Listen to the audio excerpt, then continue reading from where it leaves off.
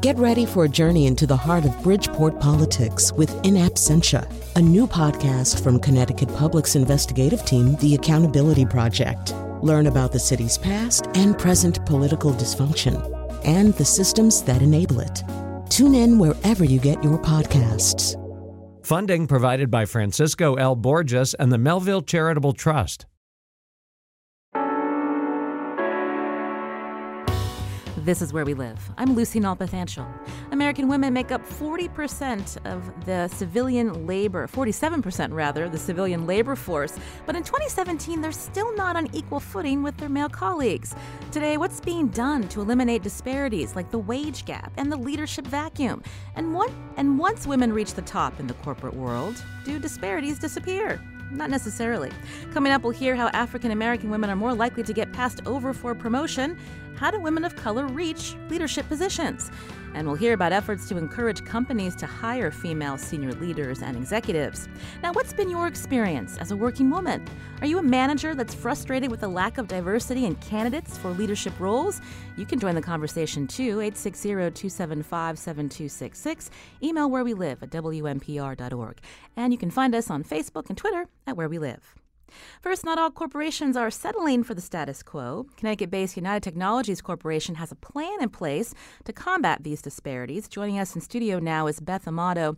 She's Executive Vice President and Chief Human Resources Officer at United Technologies Corporation. Beth, welcome to the show. Good morning. Thank you. So you're on a mission by 2030. Tell me what the plan is. Well, thanks for having me today, Lucy. And let me just talk a little bit about why I'm here and why I'm excited to share our journey with you. Earlier this year, United Technologies joined Paradigm for Parity. Paradigm for Parity was started by women executives who recognized that there is a gender gap in leadership roles across corporate America, and their mission is to help close that gap. And they are calling upon businesses across the country to join with them on this mission and to commit to having senior leadership roles be filled by women at a gender parity amount, 50% by the year 2030. And UTC signed up for this willingly, and I'm very proud and excited that we did. Now, was it a board member's influence that got you on board? Exactly correct. Ellen Kullman is one of our board members. Ellen is the former chair and CEO of DuPont. She's a founding member of Paradigm for Parity. She's very familiar with how we work and some of the initiatives we already had in place, and she thought this would be a great added help for us to achieve this goal. And when we looked at what Paradigm for Parity offered, it's a perfect fit. They give corporations a roadmap of a way to follow, steps to follow that will help achieve this goal. And it's things we were already doing, but we're process oriented. It gave us a little bit of a control around it and a way to speak about it more fluidly to our organization and to our leaders. And I wanted to bring up the fact that the board member brought this idea to UTC, a female board member, yes. Because we're going to hear later in the show that there are very few women in board positions, not just leading companies, but when you have female board members, they're able to then help companies hire more women in leadership positions. They help influence that. Absolutely correct. And we're proud. We have 25% of our board is represented by women. In addition to Ellen Kullman, we have Diane Bryant from Intel, who leads their data group, and we have former governor of New Jersey and the head of the EPA, Christy Todd Whitman. So they provide big voice, big support, but also great counsel to us as we map out our strategies here. So by 2030, again, you want to have 50% of your leadership roles filled by women. You said you're at 27% now? We're actually, part of the Roadmap for Parity gives us a way to focus in on measurement. So in advance of coming here today, I checked our recent numbers, and I'm excited to tell you that we're just a couple of tenths of a percentage point away from actually 29% of our executives are women. And that number actually it's 290 out of our 1,007, and that number has actually increased by 92 in total since the beginning of 2013, where we are represented of women's representation was about 18%. So our executive population has remained flat, but we've increased the number of women dramatically. I'm really excited by that. And that kind of process and that kind of momentum tells me this goal is achievable. Well, give me an idea when you say executives. What kind of positions are these women filling at UTC? Terrific. So you have to now understand UTC a little bit. We are 200,000 plus employees, globally situated, work in 78 countries, and people don't always know us necessarily by UTC or United Technologies, but they certainly know our four main businesses. So right here in Connecticut, we have Pratt & Whitney. I think in East Hartford. Our UT Aerospace Systems has a big population up in Windsor Locks. Otis Elevators is also headquartered here in Farmington. And Climate Controls and Security, which everyone used to know here by the Carrier brand, is also part of us. So we have four big business units, and we are run by, as I said, 1,000 executives. The kinds of roles we have vary from mine, human resources, finance, legal. But we also have women leading in engineering, in supply chain, in operations, in environmental health and safety. So that's every function is represented, and so we look at those leadership positions as the folks who run our company. And as I said, almost 29% of that group is women. Now, you mentioned Paradigm for Parity is giving you this roadmap. You've been in the corporate world for some time. What are some of the challenges that companies face where they're not getting these diverse pool of candidates to hire for their boards or to just get more leadership roles as executives? What have you seen in your career? Well, thank you. Yes, I've actually been working for United Technologies for 32 years. And so have had the opportunity to run human resources at several of our business units and now at the headquarters.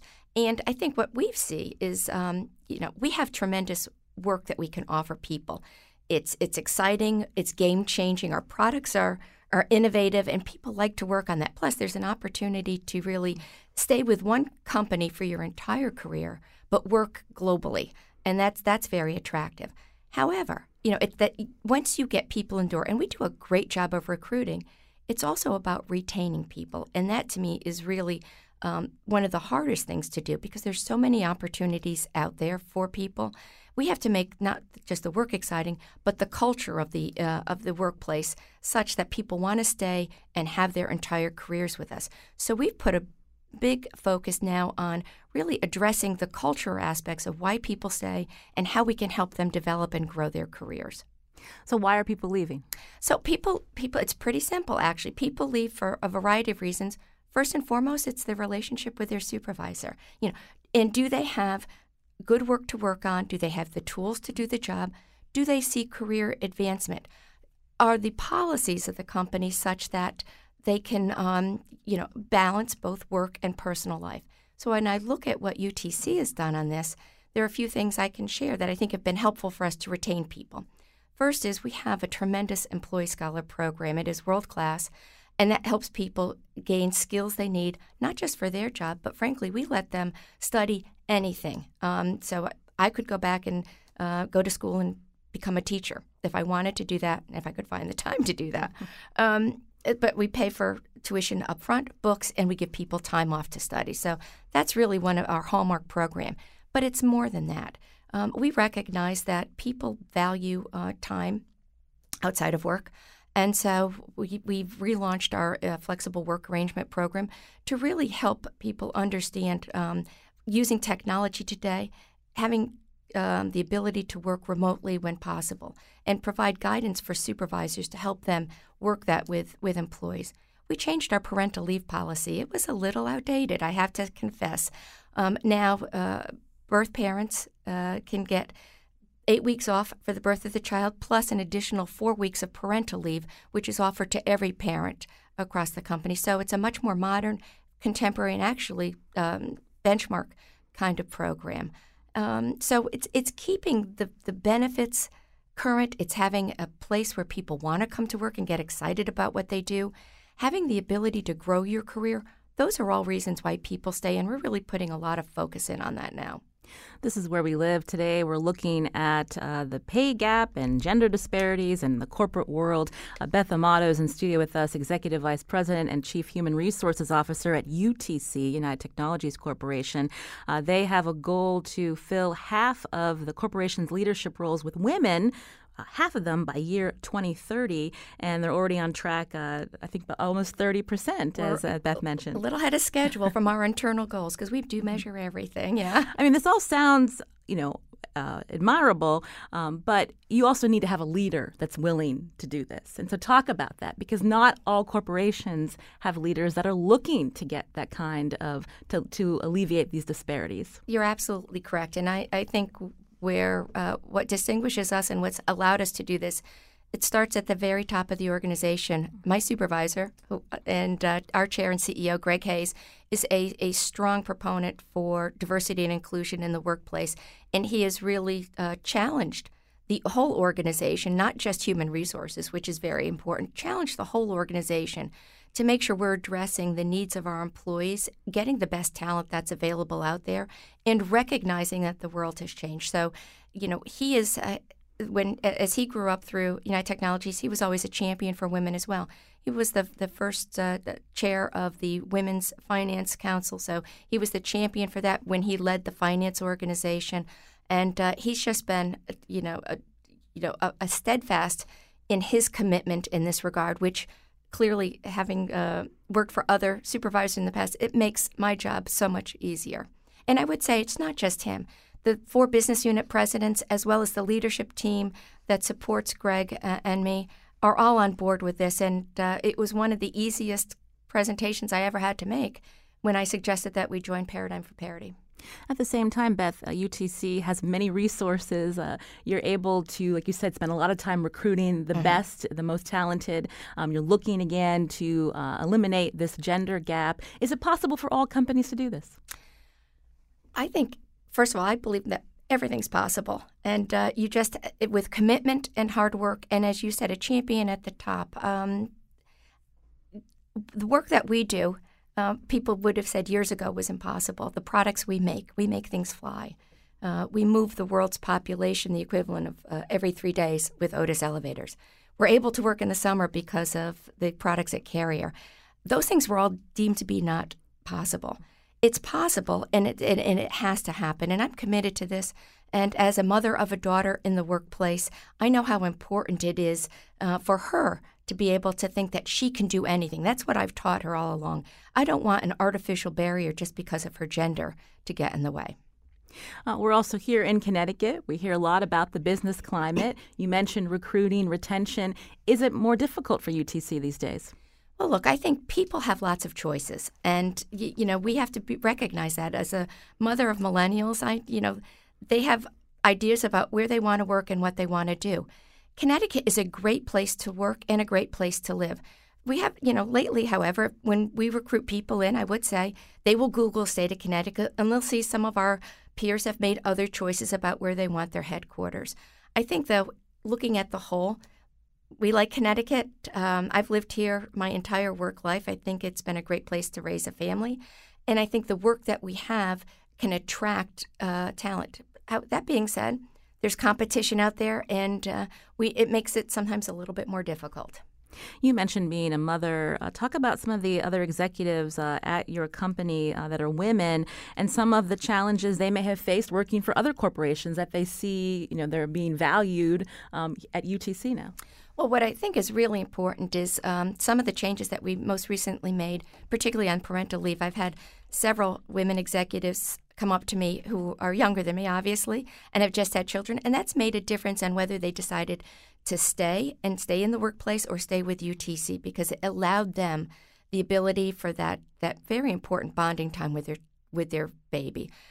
I also have several women who work with me within the Human Resources Department who are very much committed to this agenda item too, and very much help lead this charge. It's not just me and Greg alone. Clearly, there's a huge team behind us, and there's a good many of those who are women who are committed to make sure that we not only change the way we work at UTC, but also continue to attract the best talent here, because we really do think we've got a special place to work. Beth Amato, Executive Vice President and Chief Human Resources Officer at UTC, United Technologies Corporation. They've pledged that women will fill 50% of the corporation's leadership roles by the year 2030. The company is already more than halfway there. Beth, so glad that you're able to join us today. Thank you so much, Lucy. It's my pleasure. This is Where We Live. I'm Lucy Nalpathanchel. Coming up, we'll hear more about efforts to boost women into leadership positions. And once they've reached that level, does that mean the pay gap goes away? We want to hear from you, too. What roadblocks have you encountered in seeking promotions at work? Join the conversation, 860-275-7266. Find us on Facebook and Twitter at Where We Live.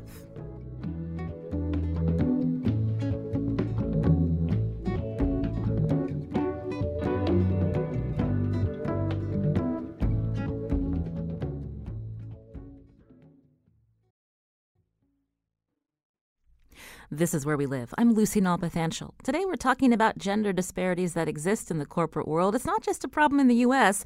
Deloitte, in its latest Women in the Boardroom report, finds that only 4% of women globally hold CEO and board chair positions. Now, how are companies approaching this issue? To tell us more, we're joined now by Ann Hedgepeth, Vice President of Government Relations and Public Policy at the American Association of University Women, or AAUW. She joins us from NPR's headquarters in Washington, D.C., and welcome to the show. Thanks for having me this morning. Before the break, we were hearing about Connecticut-based UTC. They've got a goal to increase the number of women in corporate leadership positions to 50% by the year 2030. And we heard that they're at 29% already. Is that pretty unique in the corporate world, Anne? You know, there's a lot to celebrate recently when we think about women in leadership. We have a record number of women Fortune 500 CEOs moving from 21 to 32 in the past year. And some of our biggest companies are being run by women, places like GE and IBM, Pepsi, and Lockheed. But at the end of the day, women are still woefully underrepresented. And when we think about the fact that only about 6% of Standard & Poor's 500 companies have women CEOs, about 20% of their board seats are filled by women, it's certainly exciting to see UTC not only leading the way on their current status, having women in important roles, but also acknowledging that there's more work to be done. So let's talk about the barriers that's keeping women from these positions. What does it look like out there in the corporate world? What are some of the challenges women are facing when they're working in these environments? Yeah, and I would start even by saying some of the challenges women face in leadership roles are not even just unique to the corporate world, but we certainly see it there. AUW did some research, a report called Barriers and Bias, and we looked across sectors and really thought about what are those challenges? What are sort of the commonalities that women are facing in various different roles in the careers they pursue? And we see issues in the pipeline as they move through their careers. We see that persistent sex discrimination remains a challenge, a barrier that they try to get over at various points. Balancing caregiving is a real issue that women still face, and not all workplaces are supportive of the realities of all of their employees' lives outside of the job. We do also see that there's a lot of work to be done around building networks and mentors, and even by fighting things like stereotypes and bias that women still face. So I think there are a number of different fronts on which the work can take place to think about ways to better support all workers in their paths through their careers, but specifically women, to start to break down some of the challenges that they uniquely still face, starting from day one in their career all the way through to maybe a boardroom or the C-suite. You mentioned caregiving is a challenge. When women take time off from their careers and they, on their resume, they have that a few years where they may not have worked because they're raising their young children. How does that play into when they try to enter the workforce again and the opportunities that they may not receive? Well, you know, I think that it's really important to keep in mind that choices that anyone make are not made in a vacuum. They're organizational choices or organizational influences, cultural influences, economic influences, and policy influences that I think we all grapple with. And certainly when it comes to dealing with both choices to have children, but also the caregiving responsibilities many people face with aging parents or loved ones, we do see that women still bear a larger portion of that work, and that work takes place outside of the workplace. And some employers have really stepped up to the plate. They've made things like paid leave available to workers. They've acknowledged that it can be a critical component to keeping people engaged in the workforce over their careers. Some workplaces aren't as committed to those types of supports, and that's a place where policy can play a big role. And that's something that we're certainly seeing across the country today, where states are stepping up and saying that paid family and medical leave is a critical component of all employees' career trajectory. And they're making it available on the state level so that workers can take time out when they need to, but also come back to the workforce when they're able. You mentioned some companies are allowing benefits like paid family leave, but oftentimes is it the large corporations like UTC and Deloitte that have the resources that they're able to provide these kinds of benefit packages? If you want to work for a nonprofit or a small company, are they the ones that are left on the sidelines? It's such a good question. And I do think it's worth mentioning that there are a lot of creative solutions for all types of companies to provide the supports that their workers need. But one of them is to look at ways that places like, or ways that policy can be a part of that. Having a state program means that all workplaces may be able are able to participate in offering that support to all of their workers. And I think that's something to keep in mind about it. Shouldn't just be, a lottery by your zip code or your boss about whether or not you have the supports that make it possible for you to remain engaged in your workplace. Now, Anne, you mentioned biases and sexism. How do we get at the root of those problems? Yeah, and they are long-term and pernicious. And I think it's really important for us all to acknowledge that we all carry biases that influence the way that we engage in our workplaces and our communities.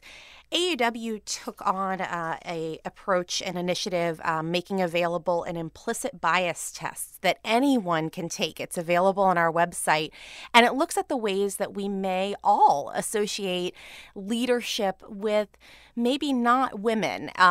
We all carry around some biases that may have us think about the roles that different people play in the workplace, and those then influence the way that we engage with our colleagues, the way we make promotion decisions, the way that we are part of our workplaces. And taking something like an implicit bias test and beginning to understand our own personal biases can be a really important first step in tackling them and thinking about that as an important investment in your workforce, engaging your employees around identifying the biases they carry, and encouraging them to really push back on them can have such a positive influence on moving people through different careers and different opportunities in anyone's companies. Because we're talking about biases and perception, I wanted to bring into the conversation now Samantha Tassone, president of Growth Fuel. It's a professional services firm with several focuses, including advancing women's leadership based in Rochester, New York. Samantha, welcome to Where We Live. Thank you for having me. Pleasure to be here. So I understand that you are a consultant. You work with female executives and leaders. Talk about this idea of advancing women's leadership. What's holding women back? That's a great question. And, I echo what the individuals prior to me have stated, that, it is a multidimensional challenge that we're faced with. And there certainly is ownership on both sides, meaning the corporate side, males and females. So the research and the work that I've done with my client base, and actually I testified in front of Congress last year, and the research that I did and working with my clients really came up with 4 key themes, in addition to the other things that are out there. But the women that I'm working with are high-impact women, high-achieving women, high-potential women who, I like to say, are already standing in their power, their potential. They've already arrived. And what they say that's holding them back in corporate America has everything to do with this unintentional bias. They feel like their voices are not heard when they're in the room. They say to me, I have more to give. I don't feel valued. And even some of them who are at partner levels have said, I feel like an imposter. So those are key themes that women who are sitting, some of them are sitting in the C-suite, some of them are entrepreneurs running their own companies. Some of them are sitting at the director level, but they still feel like this power differential is real and it exists, and they're being held back. So they have these feelings. So does that mean that they end up leaving their jobs? I mean, how does that impact retention? So that's a great question. What we're seeing in corporate America is that there is a significant number of women leaving corporate America. If you look at the statistics for entrepreneurial businesses, they're at an all-time high. So when women aren't finding their place in corporate America, when they're not feeling included, when their voice is not feeling heard, when they're not feeling empowered, when they're not feeling like they're adding value, this is when women start to think, I can do more, I can do better, where can I better serve my needs, myself, my creativity, and provide value. And so this is one of the challenges that corporate America is facing, is that women are choosing to self-select out. But it doesn't have to be that way. There's another side to this, and the other side that I work with my clients has to do with gender intelligence and balancing that. This is not necessarily an issue of confidence. No. Confidence is a component of what women are facing. Modern media puts out there a lot of discussion around why women aren't climbing the corporate ladder, and that they're pinpointing it to women lacking confidence. And that's only a small piece of it. From my perspective, it's a multidimensional challenge that women are facing. And when I say there's dual ownership on both sides, women are not victims in corporate America. Women own part of the challenge, the obstacles that are being faced in corporate America, meaning that they have the ability to change the conversation, right? My goal is to encourage conversation, the level of conversational competence that's out there for women, for males and females, I should say. This is Where We Live. Today we're talking about ways that women can advance further in the corporate world. Not many women are leading companies or on boards. How do we change that? On the phone with us, Samantha Tassone, president of Growth Fuel, a professional services firm focusing on advancing women's leadership based in Rochester, New York. Also, Ann Hedgepeth, vice president of government relations and public policy at the American Association of University Women, joining us today from NPR's headquarters in Washington, D.C. What's been your experience in your career? What barriers have you faced? What challenges? You can join the conversation, 860-275-7266. Samantha, I wanted to go back to you before hearing from Ann, to talking about how we bring men into this conversation. How involved are they today? I love that question, because as it becomes more public, as the Fortune 500 companies are stepping on board and creating awareness, such as UTC, such as Starbucks. Starbucks in January of this year published that they wanted to take their public board seats and their gender balance from 20% to 36%. So as this becomes more commonplace for more public companies, private companies are saying, what do I need to do? 21st century leadership is changing, and it's evolving into a more balanced energy between masculine and feminine energy, and it's a different leadership style. And so the male leaders that I've worked with in organizations that I support have said to me, I've literally been tapped on the shoulder by male CEOs who have said, what can I do? I understand what you're doing for the females and how you're helping support them and providing this professional development, but I'm a leader too, and I need to know what gender intelligence is all about, and how do I need to lead differently. And that is an awareness that the male gender leaders, those that have it will step into it and begin to understand how to create this inclusive environment and how to balance. And a lot of times it really has a lot to do with it doesn't even have to start at the top. It's, from a male perspective, it's understanding that a female voice is not being heard in the room. President Obama, his team, there was an article that was presented, I think it was in the Washington Post, who said it's called the echo theory, and the women on his team were not feeling heard. And so they created a bond and noticed that when a woman's voice wasn't being heard, another woman woman picked it up and she echoed the theory, the comment. Mm-hmm. And so the comment from the first woman contributor was not lost. So there are definitely ways in which women can get their voices out there, but men can do it too. So male leaders in the room can identify and be present and help other women get their voices heard. That's just one quick, easy way to support one another. And I'll go back to you. Samantha mentioned under President Obama. Let's talk about the gender gap at the White House today and how that's impacting perceptions.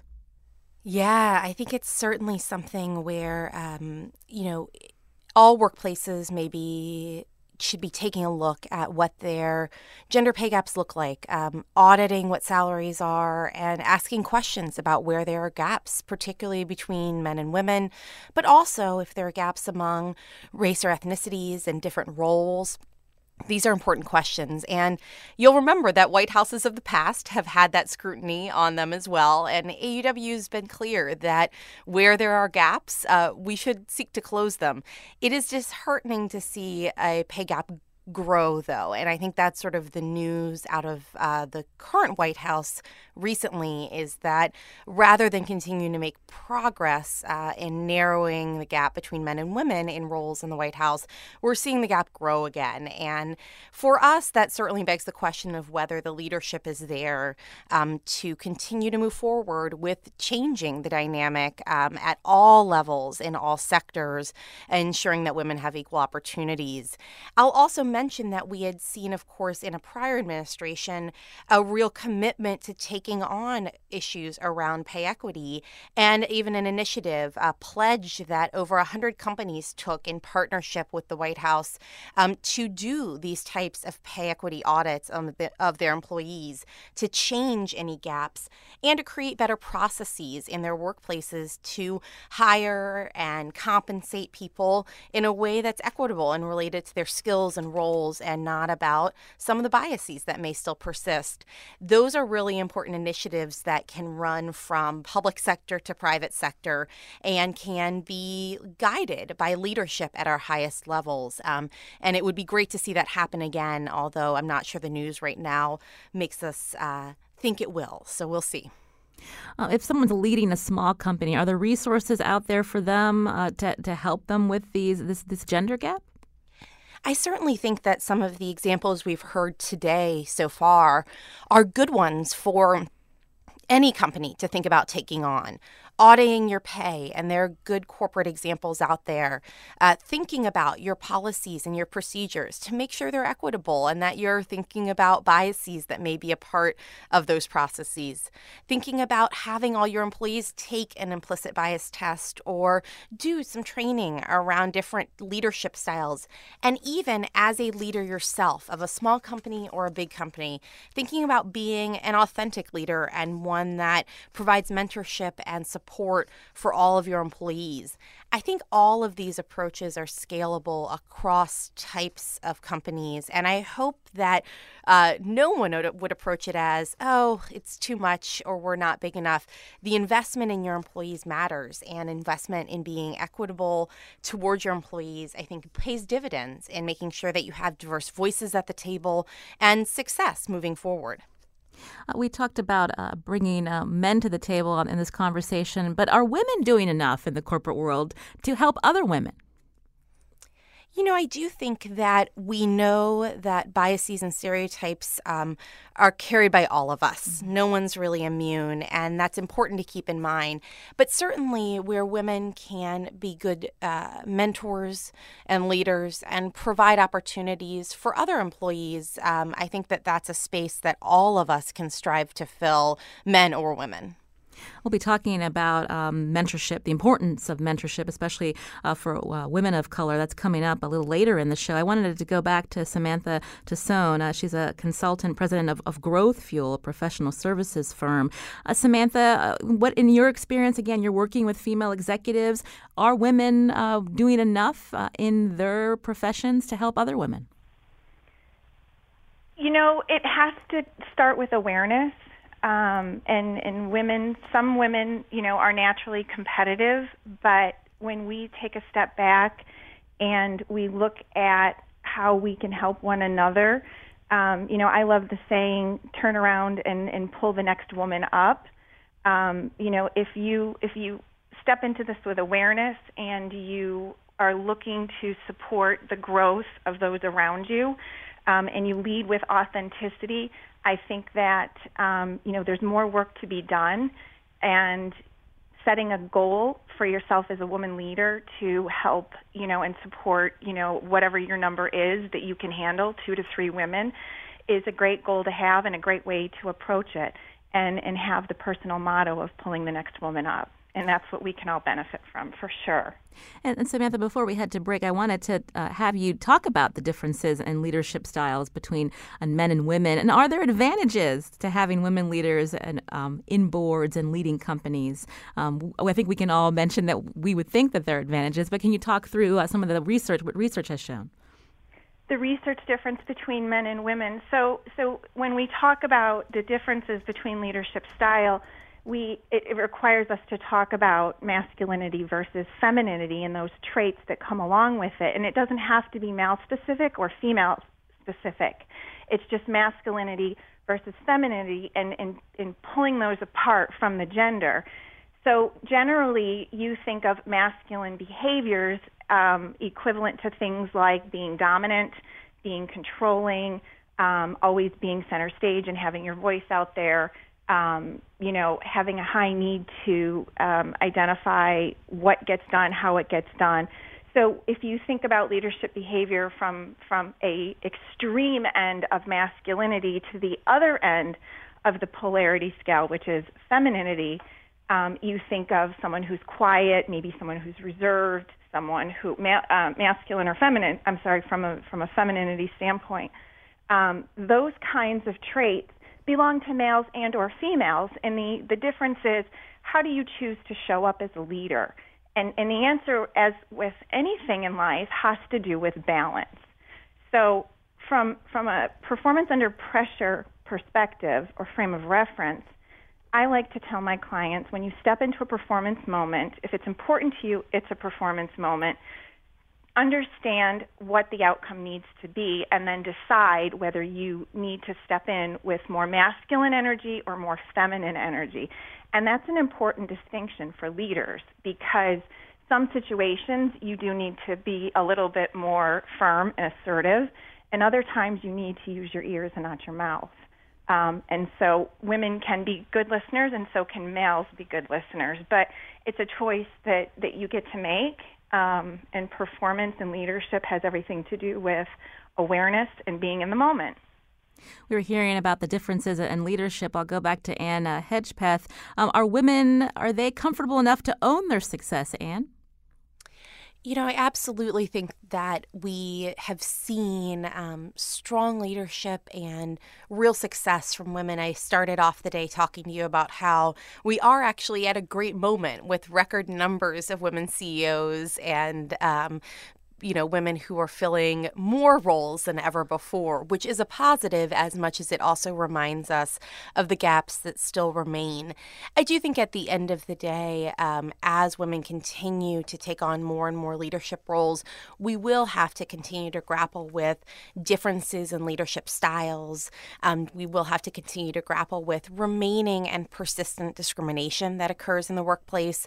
And I do think that that reminds us that there are not just sort of questions of whether women own success or women's choices, but also about the structures that are in place in workplaces and in our society that support and sometimes fail to support women in their leadership roles. And it does remind us then about sort of pushing forward and pushing out on some of remaining sort of challenges and barriers that women may be facing.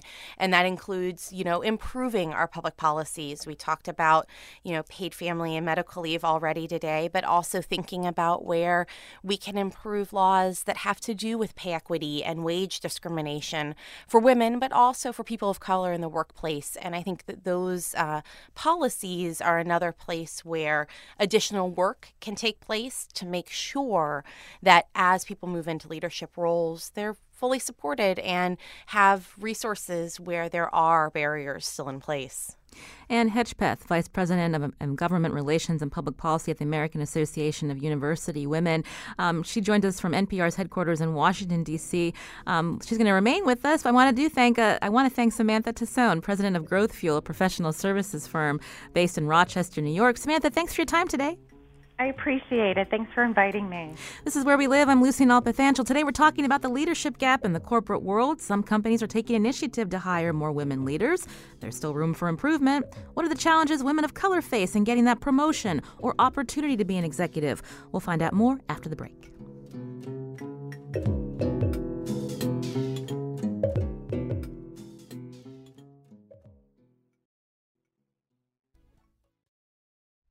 This is Where We Live. I'm Lucy Nalpathanchel. Got plans next Tuesday night? Join me July 11th at 6 p.m. at the Warner Theater in Torrington as Where We Live rolls out a new series called Making Her Story. I'll be interviewing prominent Connecticut women about their journey to success. On Tuesday, Cindy Bigelow, President and CEO of Bigelow Tea, will join us for the first Making Her Story. That's at the Warner Theater. You can get more information at WNPR.org.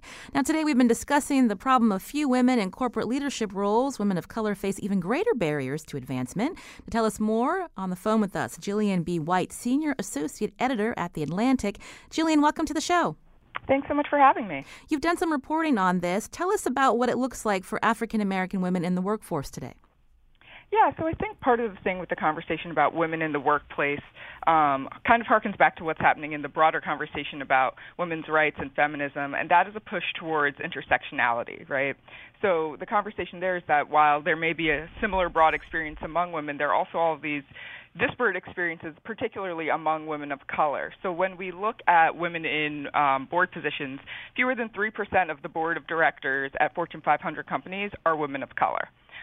Only about 12% of black women are in the highest earning groups, which means that only about 12% of black women are in those manager roles, CEO roles, C-suite roles. And black women have higher levels of unemployment and generally just aren't doing even as well as other women or white women in C-suite positions. At the same time, more black women today are in the job market. I'm seeing a statistic that the labor force participation rate of African American women 62% higher than white women and Asian women, and yet they're still not getting these leadership roles. What are some of the things holding them back, Jillian? Yeah, so that number is, pretty staggering. That is a lot of black women who are in the job market, who are working. Part of the problem that I found in my reporting is that 28% of black women are employed in the service sector. And the issue there is that the service sector tends to provide lower wages, fewer benefits such as paid sick days, adequate health care. So while they have work, it isn't necessarily what we would consider quality work. It's not necessarily work that allows them to do things like take a day off to care for a sick child without, risking their job or risking significant pay loss.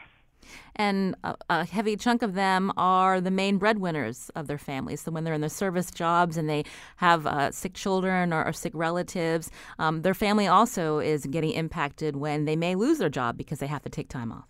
Exactly. So there's this outsized impact for women of color, particularly black women, when they do have to do things like take some time off or when a family emergency comes up, because a lot of them do not have anyone else to rely on. A lot of them are single mothers or are the sole breadwinners in their house or are making the most money. So, a day off or a slight loss of income for them is everything. It is the difference between being able to pay for rent or utilities. There is really no backup there. So it's kind of a bigger issue. I understand you've interviewed a lot of high-profile women, Melinda Gates being one. You also did an interview recently with the features editor at Essence, Lauren Williams. Let's talk about mentorship and what she told you about how it helped her career. Yeah, so one of the things that we've been looking at quite a bit over here at The Atlantic is the role of mentorship in helping people kind of rise in their corporate ranks and grow their careers. And that is really difficult, we find, when you are a woman of color. So one of the ways that's been explained to me is that if you think about who people tend to mentor, they tend to mentor people who remind them of themselves. And a lot of that has to do with background, with education, with physical appearance. All of those things factor into who somebody kind of decides to pluck and make their protege. So as we've been talking about, as you guys have been talking about for the hour, a lot of the people in those highest leadership positions are white men. So when they pick proteges who look like them and are from similar backgrounds and they assume have similar interests, a lot of times those are other white men. Women of color are perhaps the farthest away demographic that you can get from them. So it's really hard, we find, to make those mentoring connections between, executives who may be older white men and younger women of color. Earlier, we profiled this paradigm for parity where you have corporations banding together to say, we're going to fill women in these leadership roles by a certain year. Are there similar initiatives out there of encouraging women of color that are in the corporate world to mentor, to bring up other women like them into the ranks? There are, but the funny thing that I found is that a lot of things focus on women specifically or people of color specifically. Not as many things focus on specifically women of color who have kind of this dual challenge when it comes to making themselves accessible and being kind of mentored by that upper echelon of workers. So while there are programs out there, I think part of the push now and part of the reason that intersectionality is so important in the conversation is to realize that Black women, Hispanic women, Asian women, Native women are a very unique demographic, and their needs need to be tailored to. Ann Hedgepeth is with us from NPR's headquarters in Washington, D.C. She's Vice President of Government Relations and Public Policy at the American Association of University Women. And I wanted to go back to you. We mentioned implicit bias, and I wanted to talk about what's being done. Is there more training in workforce? But do we need to go further back to the dinner table, to our schools, to break this thinking that there are that genders are different and they can't accomplish the same thing in the workforce?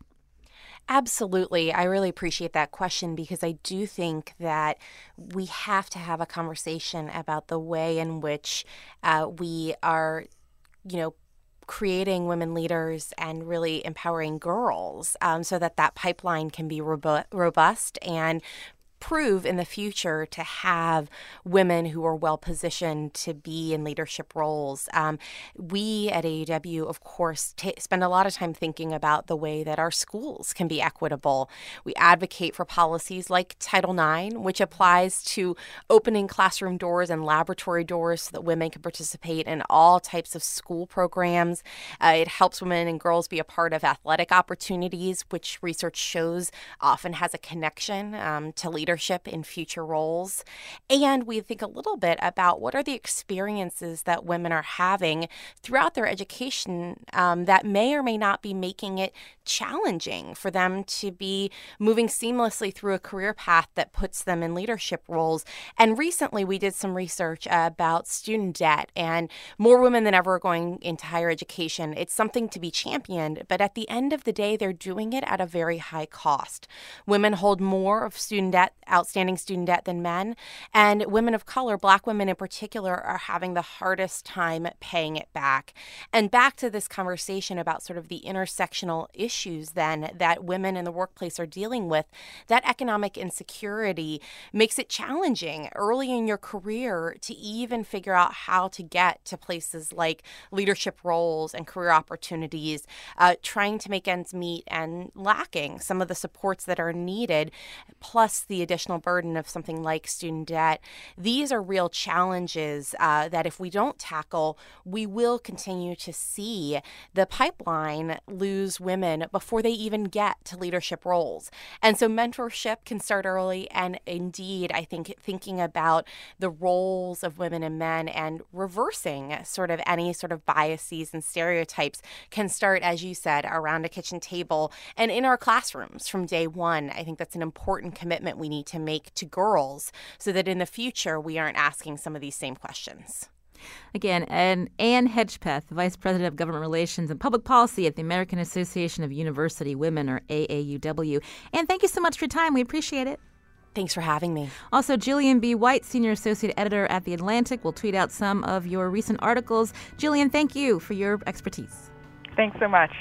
This is Where We Live. I'm Lucy Nalpathanchel. Our show is produced by Lydia Brown and Jeff Tyson. Our technical producer is Kyone Wolf. WNPR's executive producer is Katie Tolarski. You can check out WNPR.org/wherewelive for more about the show. As always, thanks for listening.